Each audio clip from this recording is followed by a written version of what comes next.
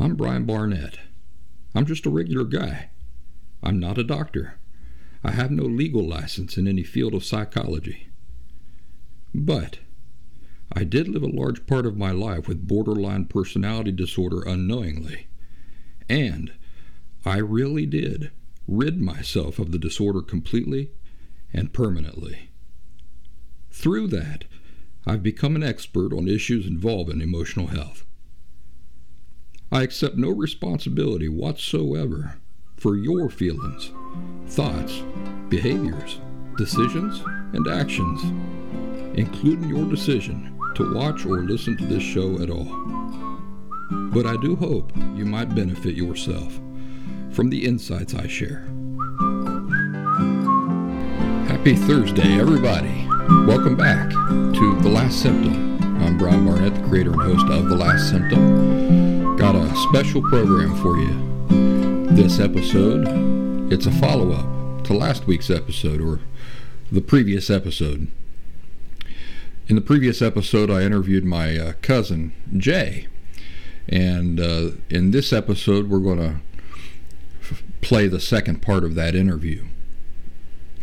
Before we get started, though, let me make a few brief announcements. First of all, thelastsymptom.com is my website full of free and paid resources. I'd like you to check that out. We have an online community, The Last Symptom online community, over at thelastsymptom.locals.com. Another way you can join that is by downloading the locals.com app and searching for The Last Symptom by Brian Barnett. Why is that important? Well, because every Monday I do a live stream for exclusive to our community there. And in that live stream, members of the Last Symptom community are able to interact with me, ask questions, discuss the things they would like to discuss in real time. And so that has been established now for going on several months, and it's a lot of people like it.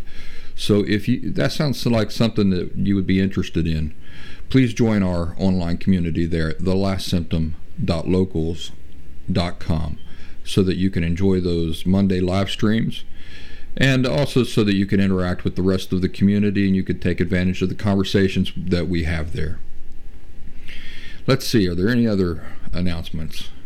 Of course, the Last Symptom Fundamentals course is that 2-week intensive pre-recorded course that you can access from thelastsymptom.com.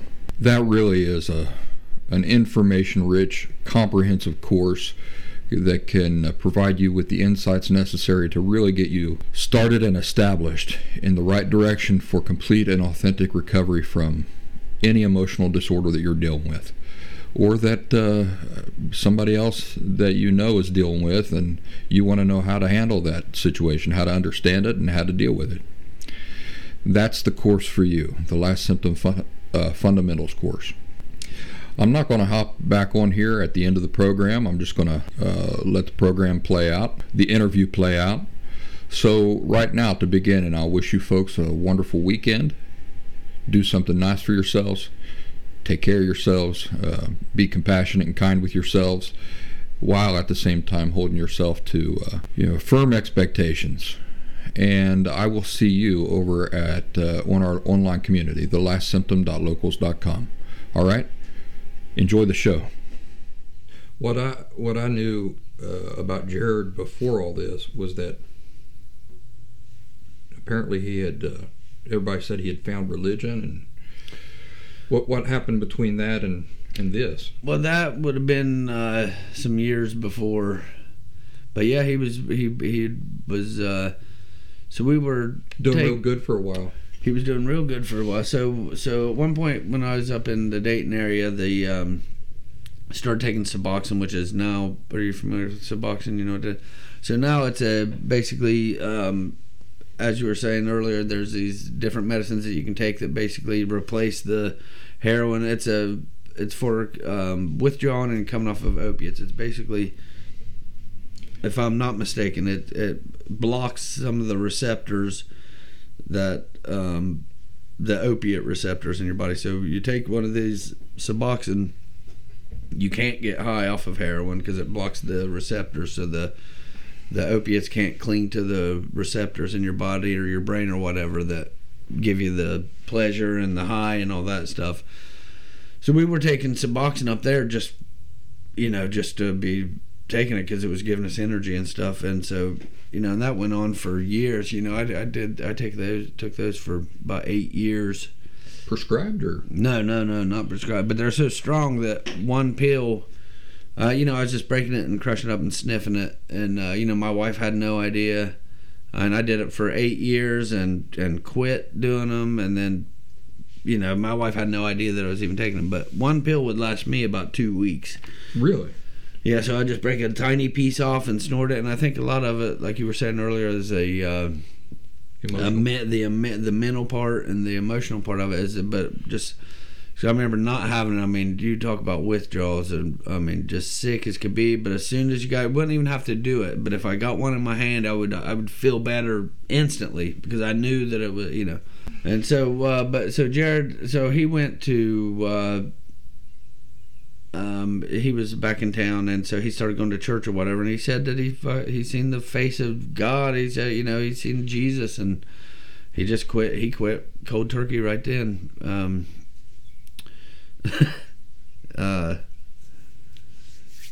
I seen this video yesterday. Yesterday, this guy said, he said he was talking to his dad. His dad said, "Dad, you quit smoking?" And he goes, "Yeah, I quit smoking.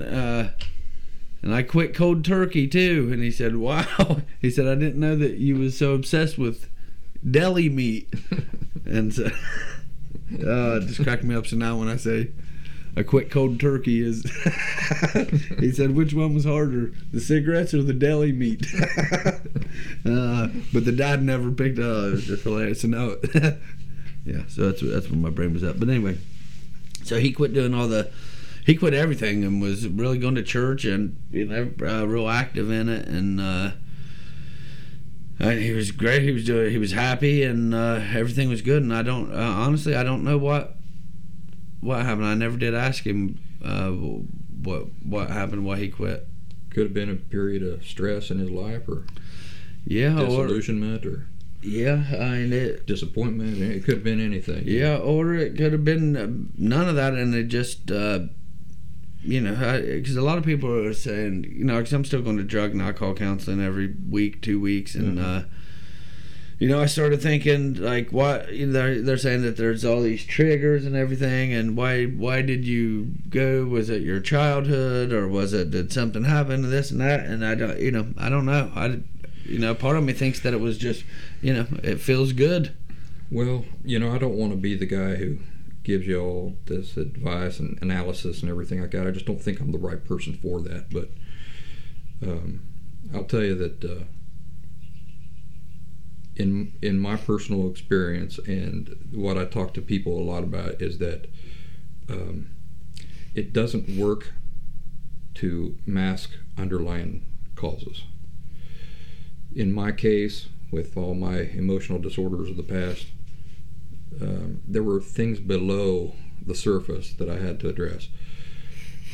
And I like to think of it as like a dam that's holding back a whole bunch of water. And that dam starts to give away. You can plug it with your finger, but that pressure hasn't gone nowhere. It's still there, and it'll search out other weak parts of that dam to come out. So, yeah, again, I don't want to be like your counselor or anything. I'd rather just be your cousin and talk about stuff. But for people watching, I would say that's what I'm thinking happened with Jared when he got all religious and everything. It's nice that he was feeling good and doing good during that time, but clearly the underlying things that had always been bothering him, he never identified and addressed. So they're just waiting for a time to come out. Right. Like a moment of stress or something like that. You working with all these counselors and everything, how's that going? How do you feel about them when they start talking about, like what you were just talking about? Where's this really coming from? I don't mind it. Do you spend time actually thinking about it and giving it some credence, or do you just kind of like brush it off as just kind of like psychobabble talk? Well, no, I try to participate, and but I've really never, I've never really taken the time to try to think of where it might be coming from or whatever. I just, and I mean, part of me wants to say that, to go back and try to pinpoint it on one certain thing would be, I think, sometimes we make things more complicated than they are, and I think that, I just, I was a wild little son of a bitch, and I think that I liked the being funny, and so I was hanging out with the older crowd because I was making them laugh. And so my question then, so when I talk about getting down to underlying things, it would be asking yourself why. Like, why does it make you feel good to make other people laugh? Where does that come from? Oh, that's a good question. I don't know. Well, I'm not going to analyze. I don't want to analyze. Yeah, no. I mean, I just want to give you some things to think about. For example, hearing you talk, it's like an echo of exactly the way I used to think. That, probably worse than that. I used to think that any psychology was just a big bunch of nothing. I thought. People ask me about my feelings and stuff like that. I remember getting angry at them. Like, listen, I got real problems. And you want to talk about my feelings? Who cares what I feel about a thing? Look, this is in the real world. This is happening right now, and it needs to be fixed. Yeah, my electric's off. Yeah, right. Don't have any money. My girlfriend left me. She's pregnant with the neighbor's husband, and whatever. But who cares how I feel about all that stuff? These are real things in the real world, and you want to know how I feel about it. How's that going to resolve anything? Man, I was really off. I was really wrong. So when you're talking about these things, a question in my head is like, what do you think about feelings? Like how the control that they have over us. Have you ever stopped to consider that your feelings control basically everything about you? No. We like to think that it's like we reason a thing out, and then that's the reason we make our decision. But if you think about it, logic and intellect is like this, and emotion is like this. I mean, emotion controls everything. If you think about the way you buy a shirt at the store, part of it is intellect. You need a shirt. You need to have some clothing. But think about all the emotion that goes into you buying that shirt. You don't just buy any shirt. Right? Check every rack. You buy the collar that you like, the style that you like, and why do you like those things? Because of how it makes you feel. Makes you feel handsome. Makes you feel, yeah. Yeah, so back to the whole thing with like Jared and you guys getting in these drugs and everything. I think it would be a mistake to think, well, we were kids and we just got to do whatever we wanted to do and it was awesome. That might have been the perspective at the time, but if you examine it, I think a little bit deeper, I think you'd get to some pain about your sense of worth. So like when I think about a child whose parents don't care where they're at, what's the messaging there about your worth? Wouldn't the message be that you don't really have any worth? If you mattered more, then we would care where you're at, what you're doing. When your mom did not discipline you for when you were robbing the store of the cigarettes, my question about that was kind of, I wanted to know, did she show concern for you by being willing to discipline you in order to help steer you in a better direction? And it sounds like she was really just worried about herself. Maybe. Because you said she was talking about how ashamed she was, how embarrassed she was and everything like that, What's the message there? The message is, I don't really matter, so I can do whatever I want to do. that's kind of painful. I mean, if you really get down to analyzing that sort of thing. I'm just telling you, I'm using you as the example here, but I had to do those same things with my parents. And my parents didn't let me run all over the place or anything like that. But the message about my feelings, about my worth, were all the same. And the effect on me was really crazy. I mean, you don't know my whole story, but, I had an idyllic life out there in Philadelphia.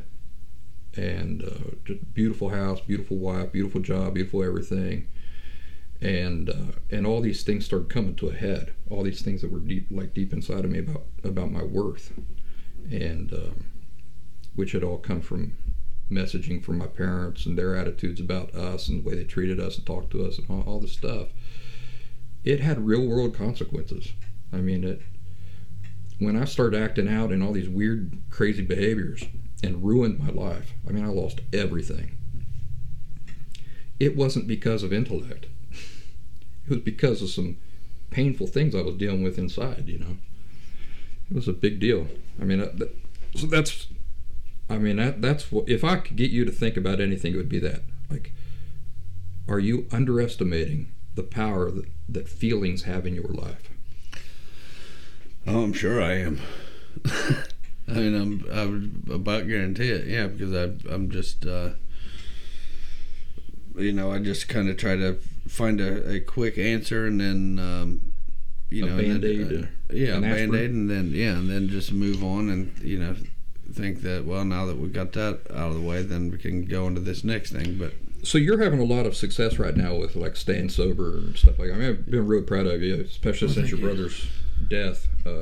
You've really been trying hard, haven't you?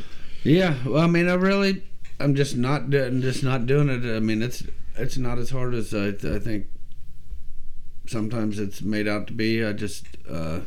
But I really don't go anywhere. I pretty much just stay at the house and go fishing a lot, and I just don't do it, or I don't go around anybody that does, and I just Is life less exciting now? Yeah.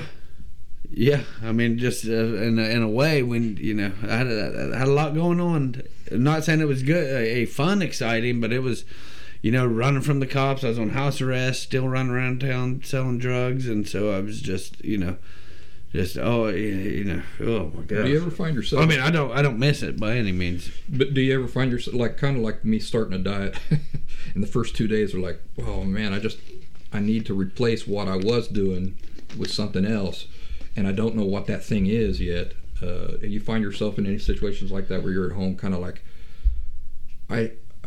I need to do something, or I need to.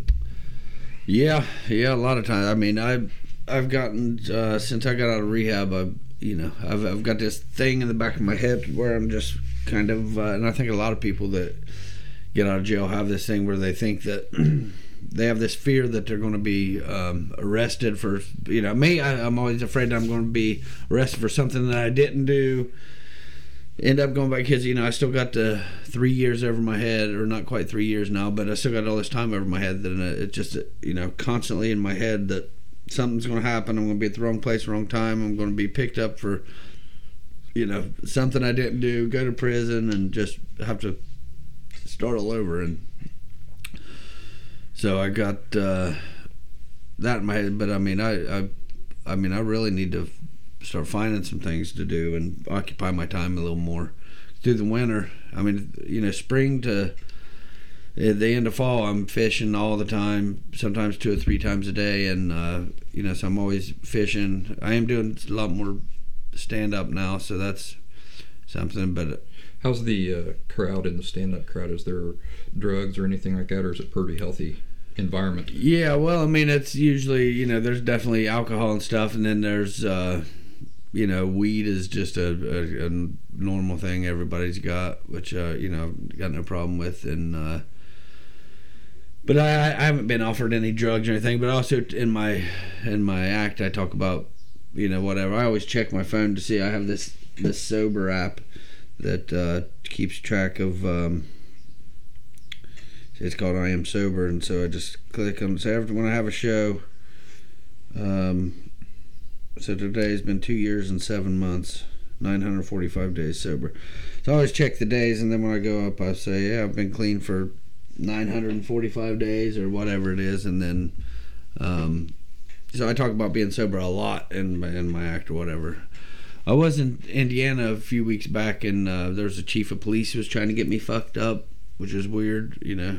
I was like, didn't you hear? He was trying to push stuff on you? We're trying to get me to drink with him, yeah. This is on stage, and I said, God damn, I said, didn't you hear her just say, you know, whatever, 800 days sober or whatever it was at the time, and, you know, and it's, you know, but for whatever reason, alcohol is much more accepted, you know, than, you know, other drugs, and it's just... So what do you, where do you go at in your head to push back any type of craving like that? I mean, maybe the one thing that I learned in rehab would be, you know, if I, you know, maybe once or twice since I've been out of rehab that I've got these cravings for like speed or something like that, and then when that happens, I just I'll just you just got to change your thought process. You just got to make yourself think of something else. I'll do something to take my attention somewhere else. Do you think about the consequences? I mean, do those deter you? Do you think about, man, I don't want to end up like I was at one particular time in my life? Right? Oh yeah, because it would be right. I mean, it would be. I'd be right back to the races. But I mean, the main thing that. The main thing is just, you know, the day Jared died, I had to go up and tell Mom, and then, I mean, that was just the, you know, it was the absolute worst moment of my life, and I just would never, ever want to, you know, make her go through any of that shit again, and it just, I mean, it's just horrible. It was just heartbreaking and horrible, and, I mean, that's the main thing, is that I would never make her, you know, go through that shit again. And so I mean, that's one of the main driving factors is you think back to that a lot? All the time, like every day, probably several times a day. You having dreams about your brother? Yeah. What happens in your dreams, if you don't mind telling us? You know, sometimes we'll just be hanging out, or you know, a few days ago I was trying to break out of, I don't exactly know what it was. It was like a castle or something, but it felt like a jail to me, and I had a duffel bag that I had stuffed with, I don't know what kind of drugs they were, but we were trying to get them out, but we had to walk, they were funneling us through this like a metal detector or whatever, and you know, right before I got up to the metal detector, I woke up. So you didn't get caught. didn't get caught, but yeah, it's. Well, the reason why I ask you that is because when my best friend Jordan died, you remember Jordan? Oh yeah. Best friend for Lucky. He was like a brother to me, and he got killed in a car accident in 2005. I'm not kidding. For a decade after that, I had dreams about him. At first, it was every night. For the first couple of years, it was like every night. And I'll try to tell you the dream. It always makes me cry when I tell the dream, but I'll try to get through it. And then it would go to like once a week, and then it just kind of finally went away. I dream about him maybe once every couple months now. So that's something you got to look forward to. You're going to keep having those dreams for a while, I think, but they'll start to evolve and kind of lessen in intensity. But the dream I always had with him was we would be in a theater. We'd be watching a movie in a theater. We loved movies, and I'm starting to get emotional just thinking about it. All right, let me see if I can get through this. I'd look over at him, and I would realize, oh my gosh, there's Jordan, and I can see him. I can see him just like I'm looking at you. It's that real. Every detail on his face, and I remember like actually looking at the details of his face in my brain, and it was all there, and I would think, but he's dead. Then I would realize somehow he both is dead and isn't dead. Like the accident hasn't happened because he doesn't realize it's happened. A really weird kind of like twisty thing. I know what you're saying. Then I would realize, well, if I warn him about it, I have a chance to save his life. This is all happening in this dark theater while I'm sitting there staring at my friend. And then I'd have this realization every time that if I tell him about the accident, he will remember it happening, and the memory of dying will drive him mad. It'll drive him completely crazy. So there's a big catch-22. I can't tell him, because him being completely without his mind, completely mad as a hatter, is almost worse than him just dying. Right. You know, it's like, it's not an improvement. So it was this really weird catch-22. There he is. There's an opportunity to do something, but I can't really do anything. And the solution is almost more horrifying than the thing that actually happened. Right. So I would just have to sit there and talk. You know, we would talk, and he would be there. It was like he was there, and I'm talking to him knowing that he's dead.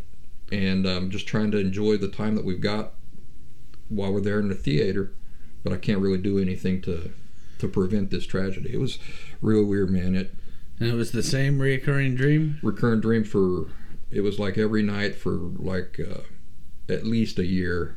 And then it started happening like, once every other day.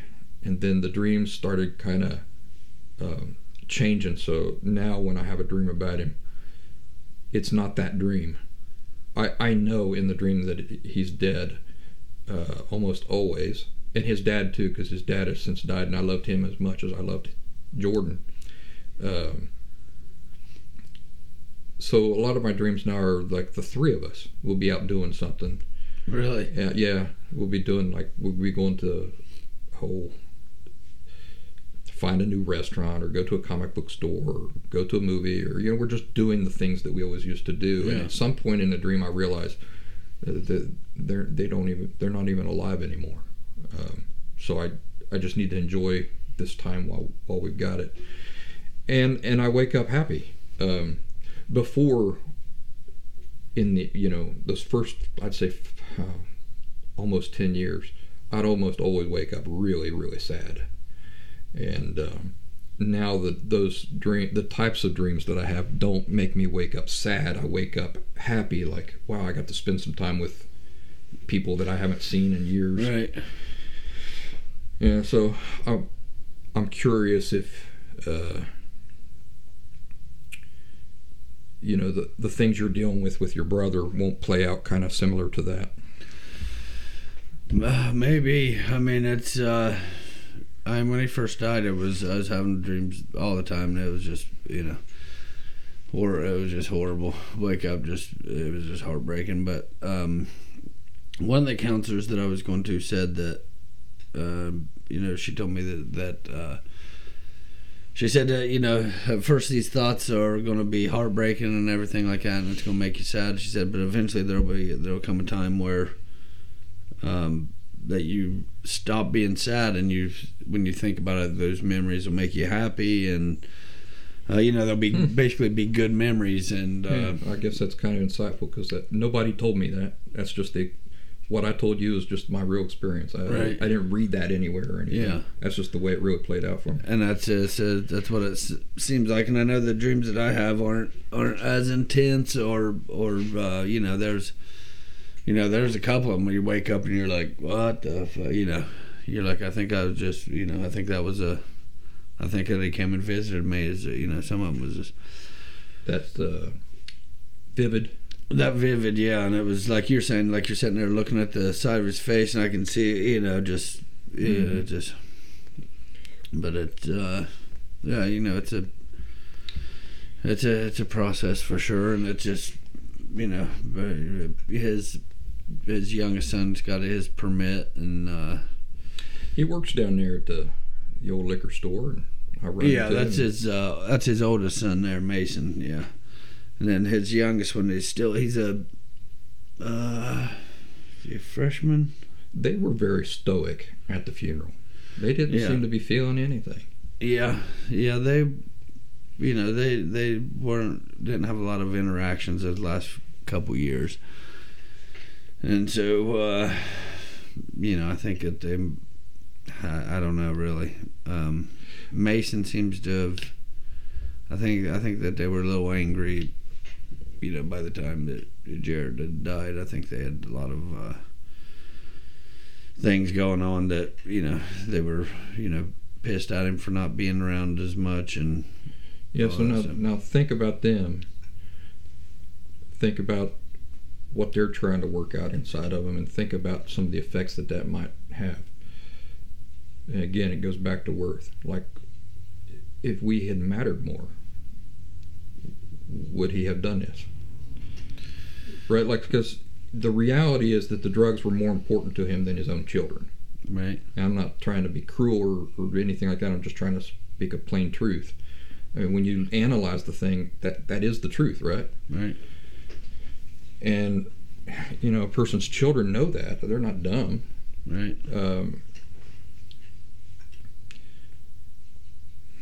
So then it kind of gets passed along. The internal hurt gets passed along. Have you ever thought about that? Or have you ever seen that? I probably have thought about it, but it's. Let me give you another example. Think about Cheryl. Now, Cheryl is known as this great helper, right? She wants to help everybody.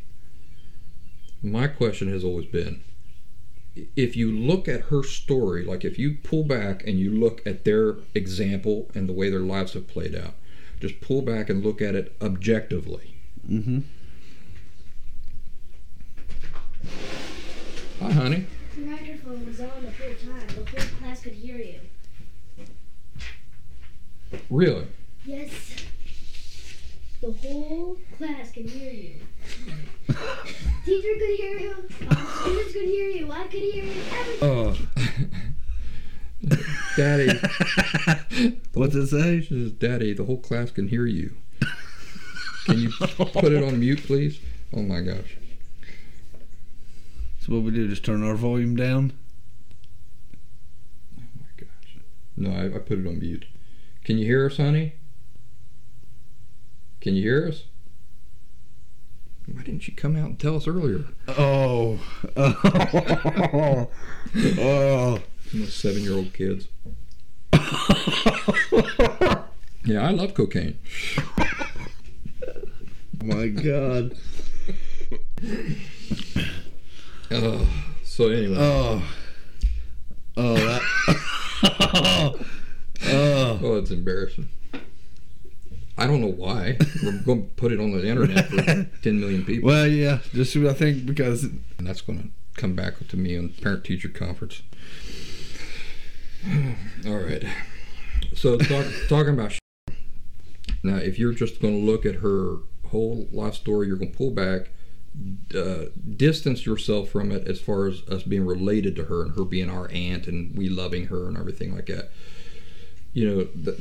There's an example where your emotions are blinding you and redefining things. Even though you're trying to be intellectually honest about the thing, there's people that you love, you don't want to see them in a negative light, or and those sorts of things. That's another example where I'm talking about feelings being much more powerful over us than we would naturally understand them to be if we don't spend some time thinking about it. But anyway, looking at her example objectively, let's say that you take her story, just the details of the story, no emotional stuff added to it, and you present that to an objective person. Do you think they would say, yes, she's exactly the person that needs to be helping all these people? Yeah, because probably not. You'd have to look at because in that, you'd look at the results of what her help has done. when you think about somebody who's providing real help, you think of real positive consequences, right? And you know, she the truth of her story is that her own husband died of an overdose. Her son died of an overdose. The other son that she raised is a wacko. He's got AIDS. Well, he's got HIV, right? Right. I don't know if he's got AIDS. Yeah. But he's not committed enough. He's got. I'm gonna have to edit that out. Because he seems pretty committed to me. Yeah, I stand corrected. But I mean, you look at the thing, and it's just chaos, right? It's all pain and chaos.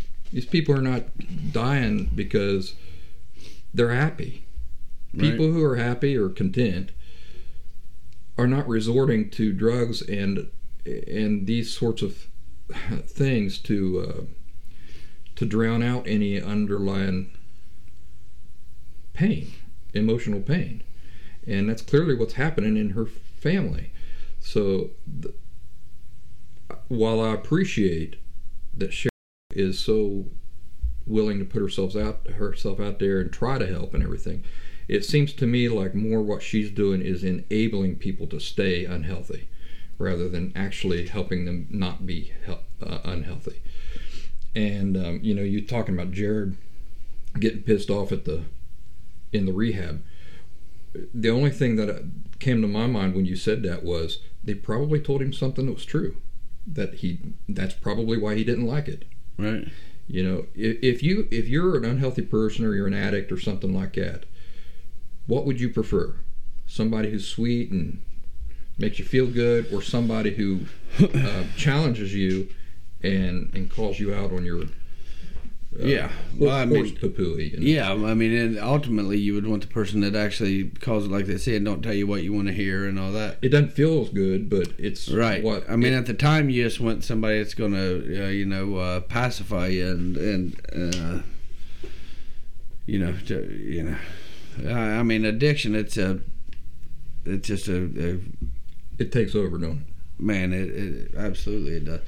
I remember at one point thinking that, because I knew that I was getting indicted, so I knew that I had all these indictments coming, and I knew that if I just quit right then, sign myself into treatment, complete a treatment, that I would probably, they'd probably give me probation and just kind of slap me on the wrist, but just thinking of the thought of going, and really it wasn't even because I wasn't doing the heroin, I was just doing the meth. I was doing outrageous amounts of it every day, but it wasn't the withdrawals that I was afraid of. The part that was horrifying to me was to have to be with my own thoughts and to But why? Oh, because I just knew that there was all this shit that I hadn't, that I've just suppressed. And so was it really your thoughts you were afraid of being with? It wasn't the thoughts. It was how the thoughts make you feel. Well, yeah, that's. You see what I'm saying? Yeah, absolutely. Do you see how it's really the feelings, right, that are the powerful thing? We misidentify and say it's our thoughts. I don't want to be alone with those thoughts. But if the thoughts didn't make us feel like, really. It didn't really hurt, then we wouldn't mind the thoughts. Right. So it's the feelings. 100%. Yeah, that's absolutely. That was it. But that's a funny story that you just. I mean, it's an interesting story because I've told people about how when I first started doing this stuff on myself, I took a backpacking trip by myself, just me and my dog. Got out so far out into the mountains that night, and this was like right at the end of a divorce. I just lost everything. I mean, my life was in shambles. Terribly worried about the future and all sorts of things. But we got out there in the middle of the woods, and the whole day I was doing fine. Backpacking, we went like 10, 12 miles, something like that. And no problem, because the whole day you're busy, you're moving along, your mind is preoccupied and everything. But that night, once I got the campfire going, got sat down there by the campfire, had no phone signal, so no texting or social media or anything like that, nobody with me, nobody to talk to, just sitting there by the fire. I'm telling you what, the thoughts, it was the noise in my head got so loud I thought I was going to go crazy. I'm not kidding. The noise of the silent, how that silence can be so loud. Because you don't really realize how many times during the day when you feel something uncomfortable, like you have a thought makes you feel uncomfortable, how quickly you distract yourself from it. Mm-hmm. And it's just normal life every day. I once talked to a guy who said that when he'd drive down the road, he'd have so many uncomfortable thoughts that he would do games just driving. Like he'd either turn on the radio or he would start counting road signs. Anything to distract him from those uncomfortable feelings. And you know, and it goes back to the thing, it's not the thoughts. I mean, they're there, they have a part to play. But that's not the problem. The problem is how they make us feel. So it's really our feelings which have all the power, not the thoughts. Yeah, absolutely. I mean, I never thought of it like that, but I would agree with you 100%. Because, like you said, it wasn't the thoughts that I had to deal with; it's how the thoughts made me feel. But it was horrifying, and I didn't want nothing to do with it. And then, you know, even knowing that it was going to help me out in the long run, but you know, thing with addiction is it's always tomorrow. You know, today's not good, tomorrow is. Right. Yeah, and then the perfect time never comes. Right. Yeah. And then I mean, I think I told you the one time when I got out of jail, I went.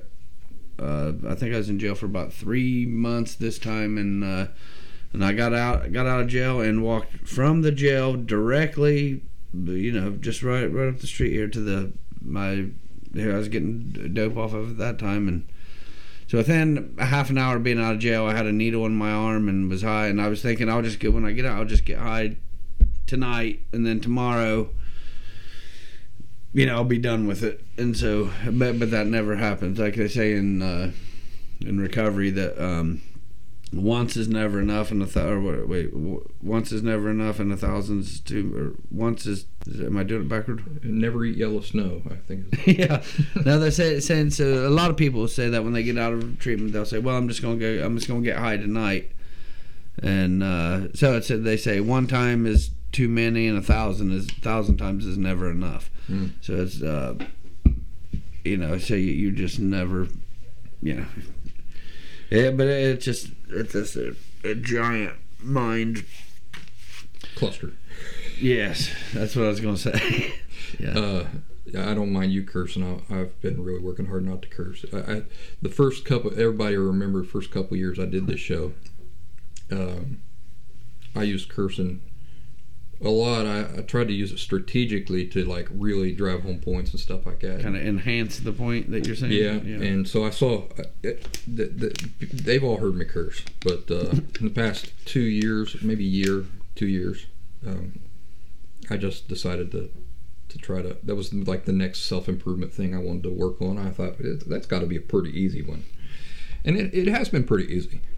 So anyway, I'm having a lot of success with it. I don't mind hearing other people curse. I cuss like it. So, no, I just stutter. But I do. I say GD a lot. I say it a lot on stage. I say it a lot just in general life. But I'd like to mark that one out. But not even that I'm a real religious person. If I had more serious things to deal with, cursing would not be at the top of my priorities. Right. But life is calm and I'm feeling good, and it seems like it seems like a good time to do it. Right. You were telling me about your older brother Jeremy. Yeah. He is a scoundrel. I mean, he's ornery. Yeah. Very untrustworthy. But he wasn't always like that. I kind of feel like he got like that during when you guys started getting into drugs and stuff. Yeah. You were telling me earlier when we were kind of on a little break that he just found out something about his health.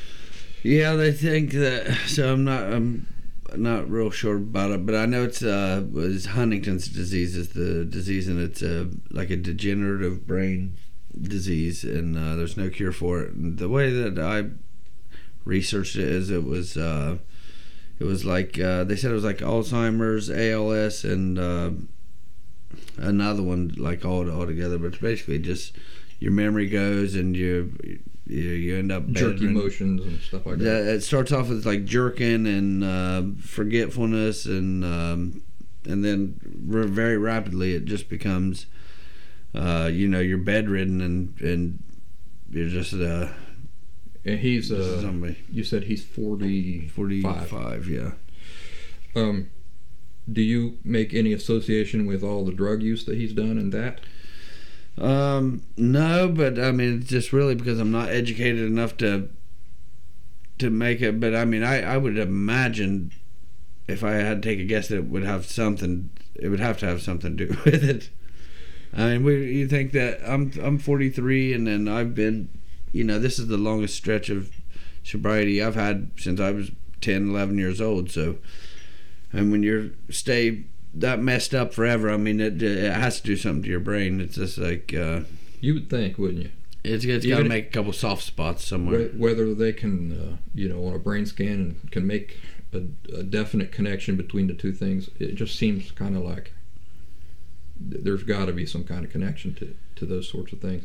I want to show you guys who are watching this video this artwork I did of Jay and Jared when they started stand-up years ago. I was living in Philadelphia at the time, and they reached out to me and said, "Hey, could you do some sort of artwork for us?" I said, "Sure." And so I did this, him and his brother. I'm pretty proud of that. But anyway, this is the original. What they had originally, I'd given them a copy. Yeah. But I told him that I was real proud of him. This is after his brother died. I told him that I was real proud of him. He was working hard, and I could tell he was trying hard. And I said, you keep you keep your nose clean for a little while. I'll give you the original. And so today he's finally given that to him. I would have given it to him anyway, to be honest about it. Now, that was our first shirt that we ever had made, but had that print on it. Yeah, so that was Yeah, I'm still pretty proud of that, because I'm not the best caricaturist or portrait artist, but and when you're doing, the thing is, when you're doing identical twins, since I grew up with them, I could tell them apart. I remember a time when I couldn't. When we first moved out there to the farm, first few days I couldn't tell you guys apart. But after that, it was like, no, this is him and this is Jared. Yeah. And then after that, I could never look at you guys and see the same person ever again. Right. It was just like, there's something like when you get to know an identical twin well, there's just some dead giveaways that you see instantly. But so to do a portrait of identical twins and to make some just the subtlest of distinctions to tell them apart was a big deal. I mean, I that looks just like you, I think, and that looked just like Jared. Yeah, his facial hair was darker, so I mean that's it's awesome. I love it. 2009. 2009. Yeah. And so that was, like I said, that was right when we first started. So that was probably right when Jared started. So Jared started first? No. So I started in 08, April of 08, and so he's probably started in like October of 08 or something somewhere around there. And then we got shirts made as soon as you sent this to us, and so that makes sense with the 09. So we got shirts made within a year. I remember Diana. I said, "Boy, I don't know if I can do this." And she said, "Why not?" I said, "Well, first of all, I know him too well. It's really hard to draw the likeness of a person that you really know well, because emotions. Right. My emotions are affecting how I prefer to see you guys, or how I choose to see you guys. And when you're doing a portrait, you got to kind of like push that aside and see what you're looking at, rather than what you feel about what you're looking at." Right. So it was, I remember doing it and showing it to her. "What do you think about this?" And I'd do a little bit more work on it. "And what do you think about this?" And she helped a lot with that. I love it. That's awesome. Thank you. To kind of wind things down here, we got a lot of material. I am going to split this up into a double episode, but you have been doing real good to end on a positive note, what are the things that make you happy nowadays? The things that make me happy nowadays, man, it's been not a lot. Like the what would be? Let me take just a second and think about this. Boy, of all the things I thought would put you on the spot, what makes you happy wasn't one of them. Yeah, well, I mean, it's some days are better than others. So things are rough. Well, I mean, it's I've got I feel like I haven't for a while I was feel like just climbing a ladder doing good, and then I kind of feel like I've kind of plateaued, and I'm not not really still I'm not still knocking things off my list like to do better. I mean, I am, I guess. I don't know, I'm my biggest critic, but so I'm trying to I guess what makes me happy is I talk to my kids a lot now, and I've my oldest son Logan's got my first granddaughter, and so I'm real proud of them, and so that obviously, I mean, seeing that my kids are successful and doing good is and hopefully never gonna have to deal with any of the shit that I've brought on myself. That's probably where I get my most happiness from. When you go fishing alone or you go with somebody? Both. What do you like about fishing? What are you fishing for? Bass? Usually bass. I don't know. I mean, obviously love outdoors. You know how we were raised. Just a endless. Because it was not only that we had the 100 acres or whatever it was back then. Thousands of acres. Because then we had Castle, and then we had so we thousands of acres. I once looked at that on Google Earth. Mm-hmm. This was 10, 15 years ago when the satellite stuff first started coming out. I looked at it and it was like my parents' house and just woods. And they're like a dot here, there's a trailer. Dot over here, there's a trailer. But I mean, it was just, and it kind of spread up like around here. I mean, we could just go forever and ever and ever. Yeah, and we knew them woods like the, we just know where the Great Dirt Hill was and the. Yeah, there's still parts of it though that I have not explored, even today. Yeah, I've tried to, but it's kind of like it's a big commitment to get to some of those places, and which I'm not against. It's just like, which part do I want to explore this time, and what do I want to save for next time? I went out there a few years ago, tried to get out further than I'd ever been, and there's some weird, interesting stuff out back there, like weird creek formations and rocks and stuff like that. Places where the ground is just worn away by these creeks or these little brooks, and it's just solid slate ground. Yeah, it's like, I think you get down enough below some of that dirt and it's just solid slate. It's really interesting. I mean, you could just walk through there like the woods, like the whole earth had split apart and there was just this shale walkway. Is that right? Yeah, with just like a trickle of water coming through. Man, I told you that I would love to go out there and make like a little cabin or something out of just like trees and just something small, just to see if it could. I mean, I know we could do it. I mean, we damn near did it when we were younger. But I'd like to make an actual log cabin out of logs. If you can make it walls this high and then pitch a roof or something. I got to show you something. There's something I would like to build out there on my little dinky 3 acres, but it's like a lean-to, but it would be built across 2 trees and with a sheet metal roof. Mm-hmm. But it'd just be a lean-to, but it'd be like a permanent shelter out there. Right. I'll show you a picture of what I got in mind later on. Yeah, and I've got I'd like to go out there. I've got Jared's ashes. I'd like to spread out there somewhere, but I don't know when or what, or in a stream or something. Warn me so I don't go out there and start drinking out of it while you're upstream. You upstream from him, Yeah. This tastes Yeah. spiritual. Yeah. That's funny. Yeah, I was just telling people on that other thing I do, Practical Woodsman. Man, we didn't carry gear, but we get so far back. Like our parents could be screaming for us to come home at the top of their lungs. We could not hear them. Right. And I said, we get it back here, and we didn't carry things. So it was just like, we regularly drank out of the creeks and the streams that we found out there. Like what we found, that's what we used. Yeah. We weren't going to go all the way back home just to get a drink. Right. So we'd end up drinking our way back out in the woods. Eat sours and sassafras and whatever. Sweet anise. I remember Sweet making anise. sweet anise water. Yeah. Well, buddy, I'm going to wrap this show up, Okay. and I'm glad that you shared so much with us. I'm going to be interested to see how people react to it and what they have to say and everything like that. Were you nervous?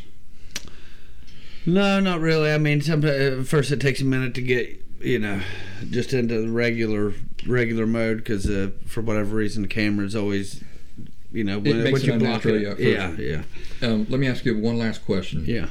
Why were you so willing to talk about some really private and sensitive things? I don't know. It's not. You don't see any reason why not to. No, I'm not ashamed of any of the horrible things they're doing. I mean, we've just barely touched on a lot of the stuff, but I do regret some of it, but I'm not ashamed of it. I mean, it's shit that I've done, and it's it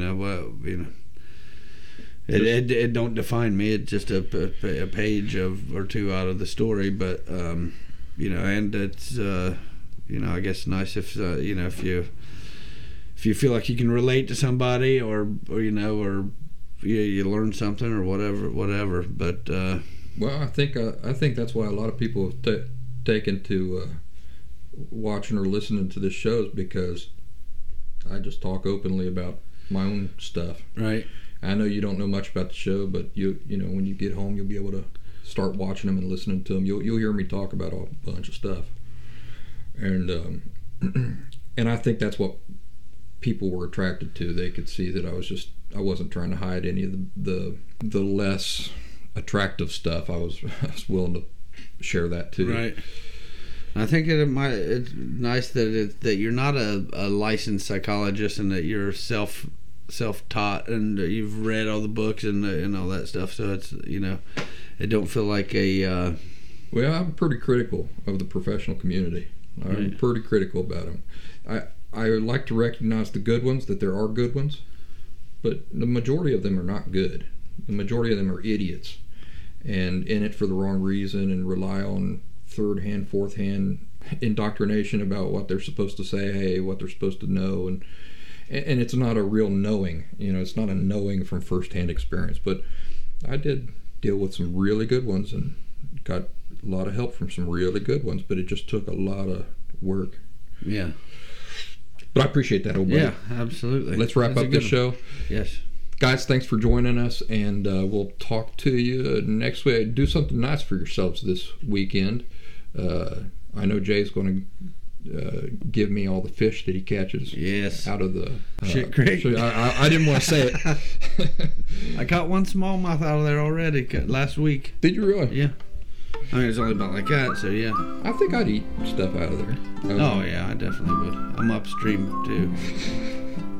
Well, supposedly what they empty out there is all the clean stuff. Right. Supposedly. All right. Thanks for joining us, folks. We'll see you next time.